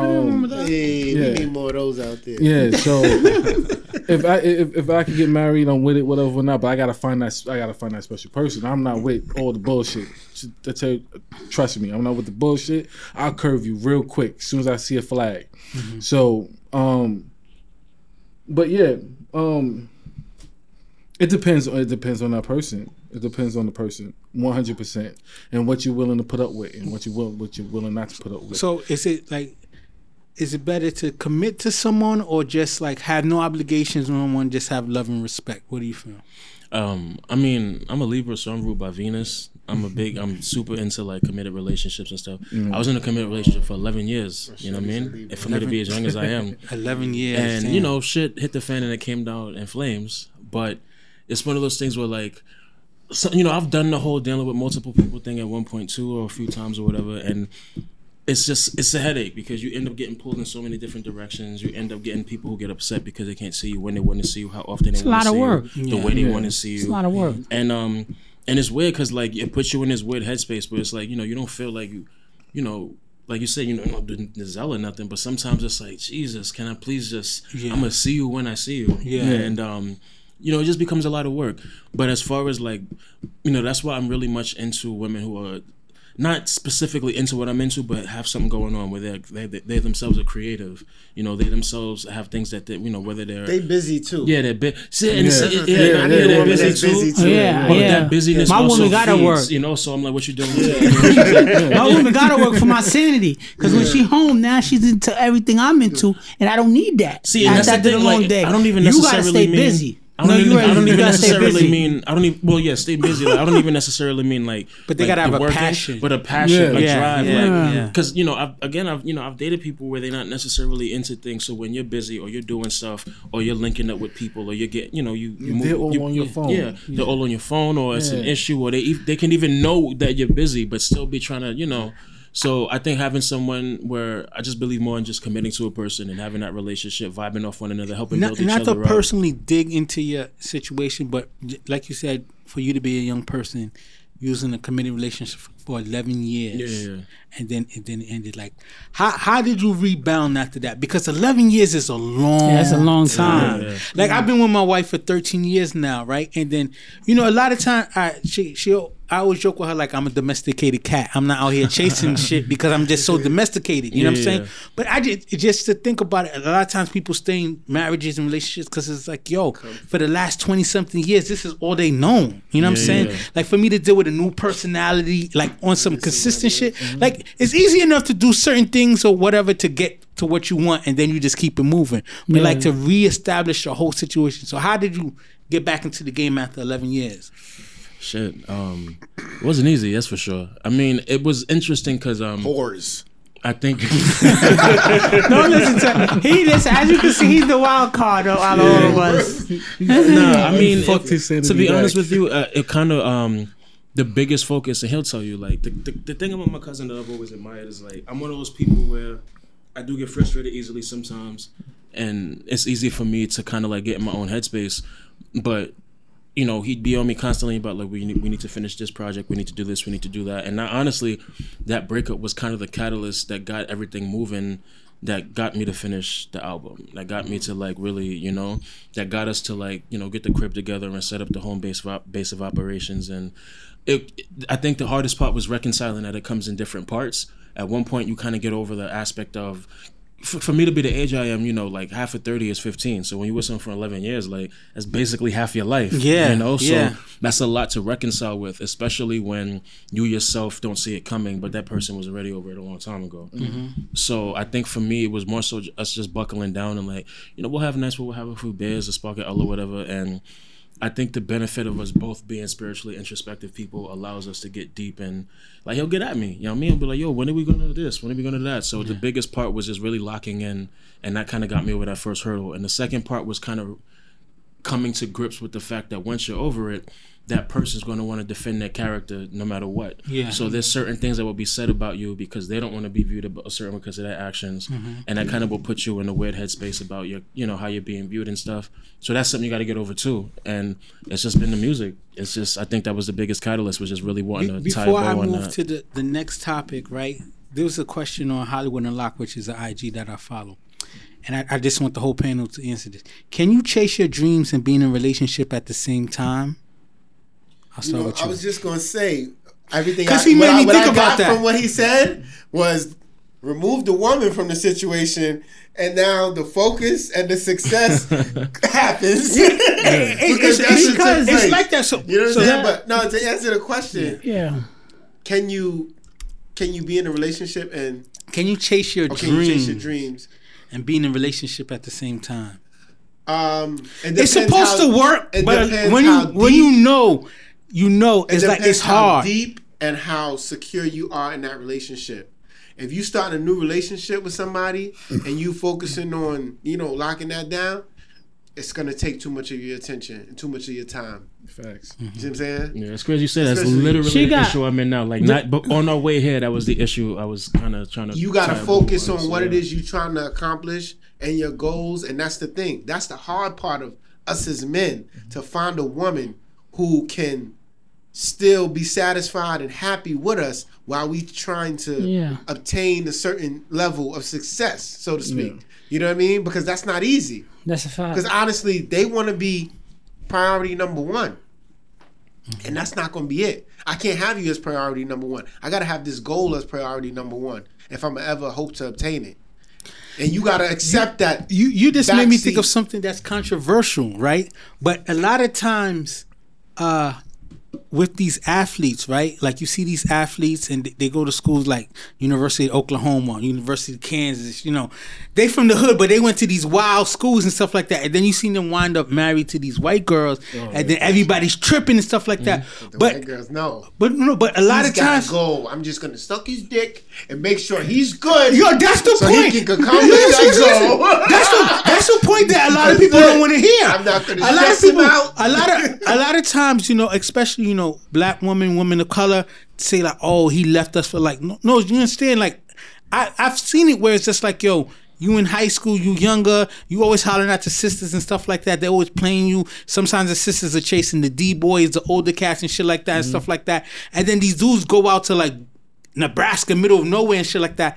And then they meet, Becky or whatever, who's about them 100% and understand like, yo, to school they come into every practice. I understand like, yo, this is my goal. This is my goal. Shorty doing everything you need done. Don't worry about it, honey. Rest your knees. That's the part that don't get promoted. All they say is that, oh, he's a sellout. He did this and the other. But like, yo, sure, you think Shorty wasn't down with him because she didn't, Becky wasn't from Compton like he was from Compton. But since he knew Becky and Becky knew he had a dream, Becky rolled with him. Mm-hmm. But that's the part that people don't want to promote. That's the controversial part. People just think, oh, he just got with her, so he thinks he's better because he got a white woman and stuff like that. Yeah. Sometimes part of it is the way that Shorty held him down. Mm-hmm. Yeah, but even before he knew he was a guaranteed thing. Because women be like, oh, she knew he was an athlete. Like, yo, there's a million athletes. There's 450 people in the NBA. There's a million cats who play ball. Yeah, that's a fact. And there's 500,000 who everyone think like, yo, he got a shot. I think the hardest part is that being in a relationship and you trying to accomplish goals or focus on your dream. She got to understand your dream, and she got to have some kind of understanding where she believe in you and what you're trying to do accomplish. She got to take herself out of the situation and realize it's going to be a sacrifice. If that's important to you and she wants to be with you, she understand. But it's never. It start off. Oh yeah, everything's good. Don't worry about whatever. Then you start missing a couple of dates. You start doing this because you have to. Because now you in grind mode. It becomes a problem. Yeah. So you got to really find the focus on. And I'm a former athlete. I play high school, college basketball too, whatever too. And I dated a lot of white girls. And I ended up with a Dominican black woman too. And the difference between is, because I could talk about it from both perspectives. The difference between is, it's not saying that white girls are gonna do exactly what you say, whatever too. Sometimes with the and I'm not trying to put it out there. Sometimes it's not about being submissive. They listen to exactly what's going on with your situation, and that's what happens to some of these athletes. They was dealing with the girl in high school, whatever, too, want to tell them what they're not gonna do, and then they get to college and they feel like I'm free. I could just be relaxed. I could just focus on. I'm gonna be the number 5th pick next year in the draft. You think I want to be dealing with you talking about? I didn't call you at 10:30 last night. I didn't do this. Where like all that drama? I know what you mean, and that's that agreeableness we look for too. It's not saying that I'm white girls are better than black girls. I'm not saying that at all. But it's the attitude and the approach is a whole different dynamic. Because I'm speaking on a level of dating both.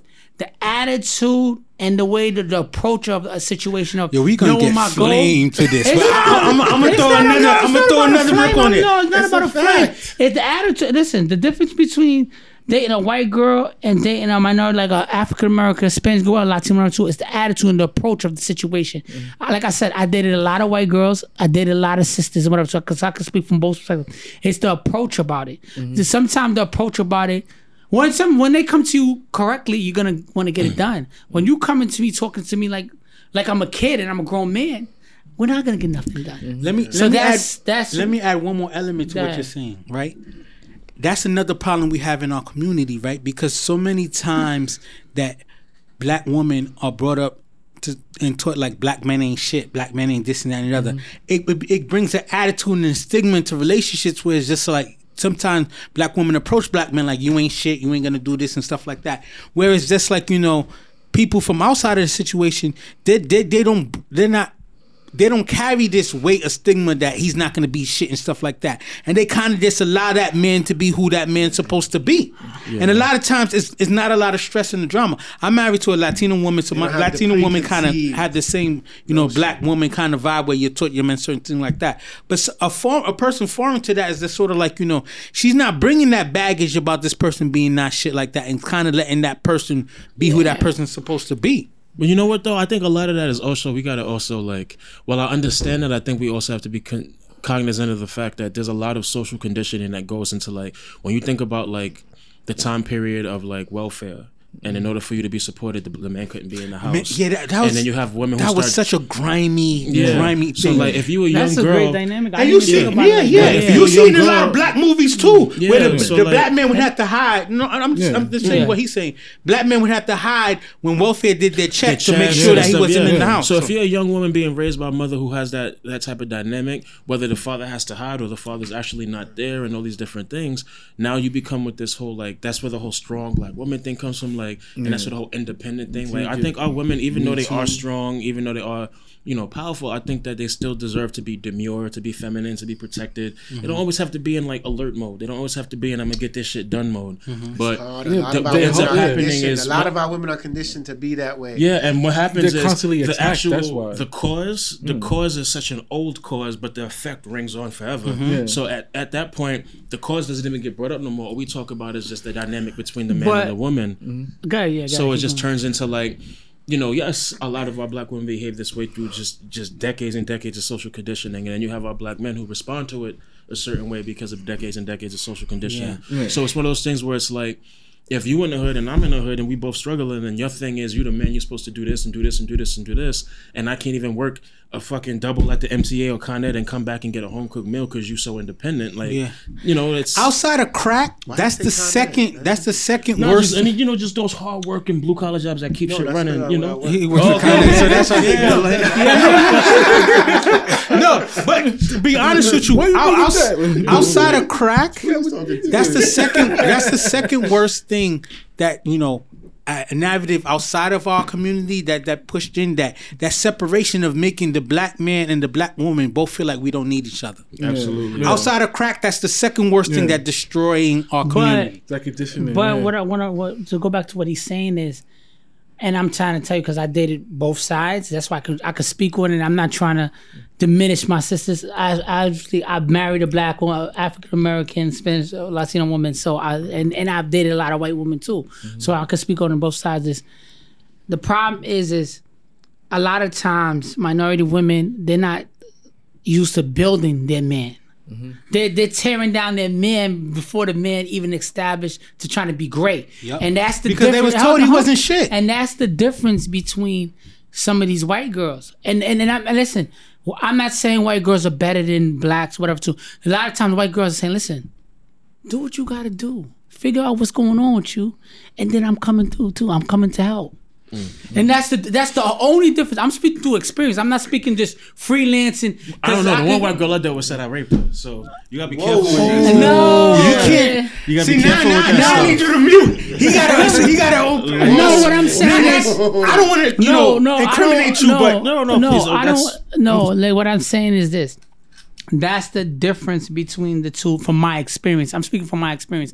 I don't want it to be like, oh, you saying that way? No, I'm not saying that white girls. Listen, I'm married to African American Latino woman, and I love my wife, and I love the black sister. What I'm saying is, you gotta learn that when the black man is up, we all up. We all up, yeah. And that's the thing about it. When the black man is up, when the black man is working and he's strong, he's providing, he can be a good husband, a good person in a relationship. He could be talked to. When he doesn't have a job or he feels diminished, now he doesn't want to take care of that kid. Now he doesn't want to be around you, who he feels like this is the reason why he. It's a lot of things that the psychologically that could fuck you up as a man if you got to deal with that. So that's why sometimes the white women get a better part of that black man sometimes because she just said, "Listen, man. Do what you got to do." She don't have the baggage. She don't have the emotional baggage and the generational baggage. I want to say this again. I'm speaking through experience. I don't want it to be like, oh, I'm diminishing the black sister or something. I'm just saying that's the reason why the approach of it. Yeah. It goes, like I said, when the black man is up, the family's up. The dynamic is up. Yeah. When the black man is down, everything goes down. He doesn't want to take care of the kids the same. He doesn't want to respect you the same because he's going through stuff anyway. Yeah. So no, I feel you. I think my dynamic is slightly different just because like this was when I was 16, you know. So as far as like an adult male, and I gotta be frank when I say this, you know, I've made pretty much a conscious decision to not actually date. No, but you have a reason to. You have a reason to date, like as a young black man, like to just date like white girls. You know what I mean? And so I definitely see your angle, and sometimes I think we also have to take into account that a lot of these white women they may behave that way as far as the support and things, but then a lot of them are calculated. They're real calculated at seeing the long run and seeing where this could potentially go. Every woman calculated. But every woman is calculated. I'm thinking more the sports angle and but every woman's calculated. So some of these other women need to play their poker hand right too. This is true. Yeah. This is true. Yeah. Right. Yeah. We all calculate if you think about it. But see, it's different as a man though. Nobody wants to be with somebody that doesn't have golden ambition. I just want to know how you got away with not getting incarcerated or whatever from that situation. Because that just sounds crazy. I definitely believe in my heart it has everything to do with age, and what I mean by that is with age comes ignorance. So you'll have people who make accusations without doing this, I guess, sneaky due diligence to cover up their bullshit lies. You know what I mean? So as a 16-year-old, you're dating somebody you meet and then they live in a different state. And what ends up happening is when you go to visit this person, I'm a sneakerhead. I've been a size like 12, 13 since 7th grade. So I've gotten and kept pairs over the years, and I'm always bringing, when I travel, I bring multiple pairs with me. So going to visit this person, and also I'm someone when I travel, I bring my video games with me. If there's a TV, I'm gonna hook my shit up. So sometimes I got myself in a position where this person was counting on me having certain things with me just to have certain people, make a move on me, set me for the jokes, and then try to arrange the situation as if I assaulted her but again, being 16, we have AOL, we have messages, we have emails. So there's things to protect yourself. But the fact that it happened was disheartening. You know what I mean? So to be honest with you, try to set me up OD. A white woman killed one of my best friends, and because it was the most. But because he was a big dude, 6'2", looked like an NFL. What's his name? 275. They just completely put it on. Oh, it was self-defense and then dropped the situation. And that's but the same woman had a history where someone else she messed with wound up dying and stuff like that, but they didn't even do the investigation. See, and if you think about it, they do the same with kids. Like when you think about everything that happens with like these young black kids that get shot, or when there's an issue in school, the first thing they do, they describe us as he was like this crazed demon, or he was just like they make everything negative. Yeah, like this is a kid. This is a kid, but they describe this kid like he's some crazy overpowered giant, like you know what I mean? Like they're about to get attacked by the Hulk or something. Like you're not a young kid. The gift and the curse is I love when we have these deep-rooted conversations where it's just like, the structure of the show gets tossed to the side and we just, communicate flow. But I didn't want to, interrupt anything. I want to cover another topic, and we only got like 5 minutes, so we're going to kind of keep it's platforms, right? Because this is a platform, right? Yeah. And, the difficulty we have is just like, you have a platform, you create your own stories, but at the same time, now we're in a time where a lot of people have different platforms. So how do you differentiate yourself? So we're going to talk about that for the next 5 minutes. And the question is, platforms, is it harder to separate yourself or easier to get lost amongst the crowd? First question, social media has given more people a chance to become stars. However, it's also made the pool even wider. So what's your thoughts on that? The game is definitely saturated now. Oh, for sure. But I think that's even podcasters from when we started to now. Yeah. I feel there's like 5 million more podcasters now than from when we started. Crazy. It's definitely harder to it's definitely hard to differentiate. How you differentiate. Your specific art to the world, because there's so many people doing it, and I guess it's your community. The community you build has to be behind you, and when your community's behind you, then people will follow. That's how I feel it works, because it's just so many people doing the same thing right now. It's madness. What do you think? I know. For me, it's a different approach. I feel like it's absolutely saturated, but I think that's the dope thing about it, and that's because so many people are doing so much of the same thing that it's easy to look at it and figure out. Because, like, for example, when you think of the internet or when MySpace and all these things became a thing, you have this thing and you look at it like, how do I utilize this thing? But then you have, over time, people start utilizing it and they start doing it in a way where you can look at the formula and be like, okay, so this is the formula everyone's come up with.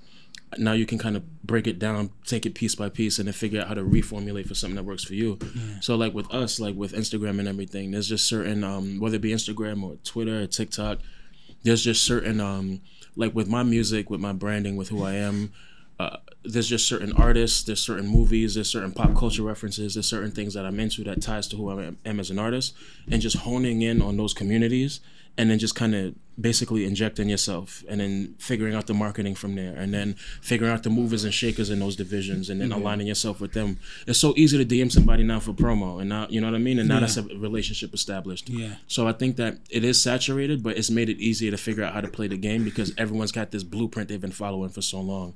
So you can look at that blueprint and kind of just extrapolate what makes sense for you from it. I agree with you about it is saturated, but at the same time, it's sort of like the also good thing is just like it's so many examples of success that you could kind of take certain things and then flip it, right? For instance, like when you in the hood, there's a Chinese food store on every other block, but they all getting money, right? Because it's sort of like you develop a niche, like, yo, I go to this Chinese food store, I like this certain thing. Yeah, this one's Tex-Mex, this one got the best wings, like and exactly, it's like you said, is learning to speak to certain audiences and things of that nature. For instance, when we first started, Facebook was our primary thing and things of that nature. And then out of just expanding our reach, I was just like, let me start cutting clips of our show onto Instagram. And then I started to like tag celebrities. And our biggest shout out, we got a shout out on the Breakfast Club, like, yo, shout out to this, our podcast. He promoted it on Instagram, and then he took it to the radio, Charlemagne the God, and he shouted us on the radio. And it just so happened from a clip that I cut on Instagram. I say that to say this, is like, it's a lot of people doing it, but you got to develop your audience, develop your voice, and speak to them. I don't do the podcast, or we do the podcast thinking that 5 million people are going to listen to us, but maybe the 10, 15,000 that listen to us can grow from 10, 15,000, then 20, 50,000 and grow from there. You know what I'm saying? But you got to speak to your audience and be authentic. So that's why I feel like it's tough, because what made the game crazier is before it was just media people or people trying to be media people doing podcasts, but not every celebrity's doing their own podcast to avoid having to go to everybody else. Fat Joe and Nori, the drink champ, things of that nature. Now the artists are like, yo, I'm not going to certain people for interviews. I'm doing my own interview. But at the same time, I enjoy their stuff, but I still like to hear common people. Like, he's the king of listening to different podcasts and putting me on things of that nature, because everybody's voice is different, so it's a different story being told. You know what I'm saying? What do you think? I mean, I just feel like the platform it's a beautiful thing, because you don't have to necessarily just tour, like even with music, like you're an artist, whatever. Too, you can literally have a whole underground scene and make millions of dollars. Like I was listening to the Breakfast Club interview yesterday with Young Blue. And he was talking about, I made $1 million on 16 since I was like 16, 17 years old, because I had a cult following underground scene that I was touring for $20,000, $25,000, $30,000, and he was like, I blew up off the Drake song when DeMarcus Cousins hooked him up. But I'm saying this platform now is like, you got so much. So if you put the work in, you can be successful. It's not. It's everybody's not gonna be a millionaire. That's just not how life works. Everybody's not gonna make $200,000-$300,000 in their lifetime. This is how it works. But you can live comfortably and provide for your family with this new platform. Facts. All the time. It's just a matter of you keep working. Some of these rappers are not even good rappers, but they work hard. The persistence. They work hard. Consistency. They work hard. If somebody that keeps saying the same bars that's corny, whatever, but you hearing all the music, you're like, you know what? Let me listen to it. I like Lil this Baby artist. grew on me. I thought Lil Baby was trash when he came out, Baby and now he's the hottest thing out because you work on. Yeah. So this is the last question because we got to wrap up. But I like what you said. Got to expand upon it because just like you said earlier, now you could just DM people stuff like I'm in DM conversations with so many different blue check people and stuff like that who's supposed to be big and stuff like that. Some people are authentic and they'll just talk to you. Yeah. You reach out to Spice Adams and Spice Adams have responded back to you like, oh, I like what you're doing, keep it up and stuff like that. Like, people with $1 million followers and things of that nature. So the last question would be, are you obligated to speak on social issues if you have a massive following, or is it better just to stay silent? And also, are you ready as someone who's kind of putting yourself to potentially be a public figure to lose the anonymity of your life and just become a public person? It's a loaded question, but it's... It's funny. The anonymity thing is funny to me because it's like, I never believe my own hype, even though like he'll tell you all the time. He'll be constantly, I need to. I'm one of the most. I have this thing where I say I'm the most cocky, humble, arrogant person most people will meet. But he'll tell you I need a lot more. Je ne sais quoi, as they call it, or whatever. But with all that being said, it's like I think that it's something I'm ready for. But at the same time, I just think that's something that you got to like experience it and see how you adapt. As far as the social issues go, I always joke that I would never need like a publicist or something because I'm very confident in how well I carry myself and how well I, being as well spoken as I am, that I think I can navigate a lot of conversations without having to worry about that. But I don't feel that. Yes and no. I do not think you're obligated to speak on social issues, but if you've worked yourself into a niche where you have a specific type of fan base and you do a specific type of work or like someone like Lupe or Kendrick, they rap and speak on social issues, so it would be weird for them to expect to not be asked about those things in interviews. But then if you're someone like Moneybagg Yo, like let the man rock. Or Cardi B, like let him rock. Like, don't give them grief because if you ask Moneybagg Yo, what do you think of the Capitol rioters? I'm sure he has an opinion on it, but don't give him grief for not fully elaborating. I always feel like if you're not educated on the situation and you're not going to add value, just let somebody else. It's funny because he said Cardi B, and Cardi B is somebody you wouldn't expect to have a serious but she's into politics strong or shit like that. But she always has an opinion, and she always has something to say. I would say it's not really a yes or no question. It's a just be true to you. Mm-hmm. I mean, and it depends. She always have something to say. That's the problem. I think there's a difference between having something to say it works for and her, then having like, for example, when you look at like Biden and everything, I think they'll look at someone like Cardi and say, this is someone who's been pretty vocal about politics. And even though I love Cardi, it's let's be real, a lot of it has been surface level. Mm-hmm. So they'll take that and try to run with it and be like, look, we have Cardi B interviewing with us, as opposed to someone like, Tech Nine or someone like, freaking Tech Immortal, like Ice Cube. Like get people, if you get people like that into a conversation about it, it's going to be a lot more intense than if you're talking to someone like Cardi. Yeah. And even though Cardi means well, I think that when they sit back and look at the potential people they can reach out to, they know what they're doing when they decide to pick who they pick. Yeah. Basically. But honestly, it's just about being true to you. You got to be true to you. If you feel like you have to speak on it and it's in your fabric, and you know what you're talking about, then do so. Like you feel it to your core. Yeah, if it's not you, don't do it. Unfortunately, and even then, this stuff you could really have an opinion on, where it's just like I'm not even going to touch it publicly, and you have to have the understanding of knowing when to pick those moments and just say I got no dog in this fight. Yeah, Unfortunately, this was a great episode, but we got to wrap up. We're coming to the end. Yeah. Thank you guys for being guests. Thank you for having us. Give another shout out. Let them know how they could reach you. If you have any upcoming projects, incoming events, let them know. Go ahead, So you could reach him at Code 6. You can reach me at Han Han.code6. That's my Instagram name. Once you get to my Instagram, you can follow everything through my Linktree link. My YouTube, my Spotify, my Apple Music. We dropped our album. We dropped the album Madman over the Memorial Day weekend. It's been doing amazing numbers. I just want to thank everybody for their contributions. Han.code6 for Instagram. King Ice Guy for Instagram. Code 6 Music Group for YouTube. You can also catch out Why'd You Eat That episodes, first season. If y'all want to check that out, it's crazy too. We didn't even get into that. Yeah, we have a YouTube channel through Code 6 Media where we have a YouTube channel where we just try different types of like the spiciest potato chip, the spiciest gummy bear. I like those things. Cooking, culinary, and just different unboxings. Like I said, I'm a nerd. I've been collecting kicks and sneakers and toys and shit for years. So we do unboxings for like different vinyls, different toys, different types of foods, potato chips, things from different countries. Like I've been working in the tech industry for like 12 plus years. I've had tenure at Apple, Google, Palantir. I kind of did it backwards. And most rappers start with rap and then they work their way into tech. I kind of built my career up in tech while focusing on music. So now I have this networking where as the music takes off, there's a lot of stuff, relationships already established that we can kind of work that into our business and the entrepreneurial things we're doing behind the scenes. So Han.code6, King Ice Guy. Just keep an eye out. The next project is Wrath of Heaven. Working on that now. There's no official release date yet. We're just kind of plugging away at things, but we working. That's what's up. So Mike, you want to give a shout out before we head out? Just shout out to our loyal supporters, everybody who show love to Views. Continue doing so. We're going to keep giving you that content that you want, man. Thanks for the support. Can I say one thing? Shout out to Alex and Mindset Media. Alex, Mindset Media. Thank you very much. I appreciate that. DTW too. Shout out our boys DTW. The vibes. All right. So like to piggyback on what Mike said, shout out to our loyal followers. This is our 101 episodes. We've done 101 episodes.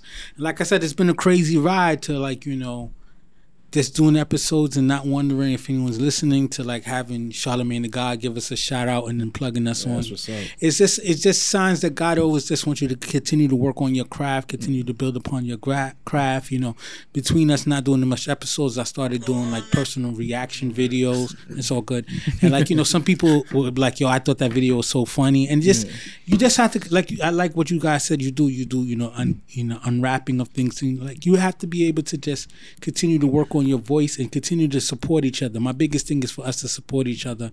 We grow by building upon each other's audiences and then also becoming family and networks of creatives. So I'd love to have you guys back. Maybe after you drop your next project, you could come back again and talk about the next project. And then we usually get artists to drop bars, but we running out of time. I ran over. I was ready to, but I ran over. So that was my fault. But we had such a good conversation flowing. I forgot to interrupt it. I'm usually more okay, we need to freestyle stuff. We always love to come back. Yes, we'll definitely have you back. After the 100th episode, we cracked the next one right after. Yeah, it's a story. So like I said, guys, thank you for the support. Continue to support Views, and we out. Peace. Views. Thank y'all. Appreciate y'all. For the friend zone, it's your time. We giving you real talk. I like what you're going on. Your voice. I'm gonna follow more good projects. We dropping the jewels so that all our people can shine. Views from the friend zone, it's your time. We giving you real talk, so stay on your grind. Have a good time. We dropping the jewels so that all our people can shine. You gotta press it.